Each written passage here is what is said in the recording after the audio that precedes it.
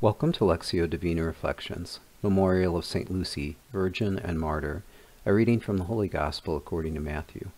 Jesus said to the crowds, "Come to me, all you who labor and are burdened, and I will give you rest. Take my yoke upon you and learn from me, for I am meek and humble of heart, and you will find rest for yourselves, for my yoke is easy and my burden light." In speaking to the crowds, Jesus invites us to come to him to find comfort and rest. The invitation is also an example. When we see those who are burdened with many cares, Jesus shows us how to enact compassion by lightening their load. But there is a paradox here as well. Take my yoke upon you. No one, with the intention of helping lighten a fellow human's load, would say, take on this additional burden.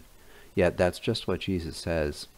In taking on his yoke and burden, we find in the one who is fully human and fully divine, humility of heart and supernatural rest from our labor. God, my ways are not your ways.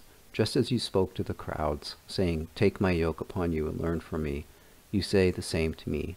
Each person who hears these words hears you call them by name. You are the God who gives strength to the weary.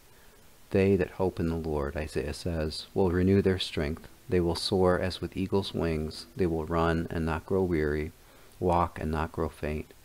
Lord, give me confidence that in coming to you and taking on your yoke and burden, I will find inner peace and renewed strength and the grace to ease the burdens of those around me. From the first reading, the Lord is the eternal God, creator of the ends of the earth. He does not faint nor grow weary, and his knowledge is beyond scrutiny. He gives strength to the fainting. For the weak he makes vigor abound. St. Lucy, pray for us.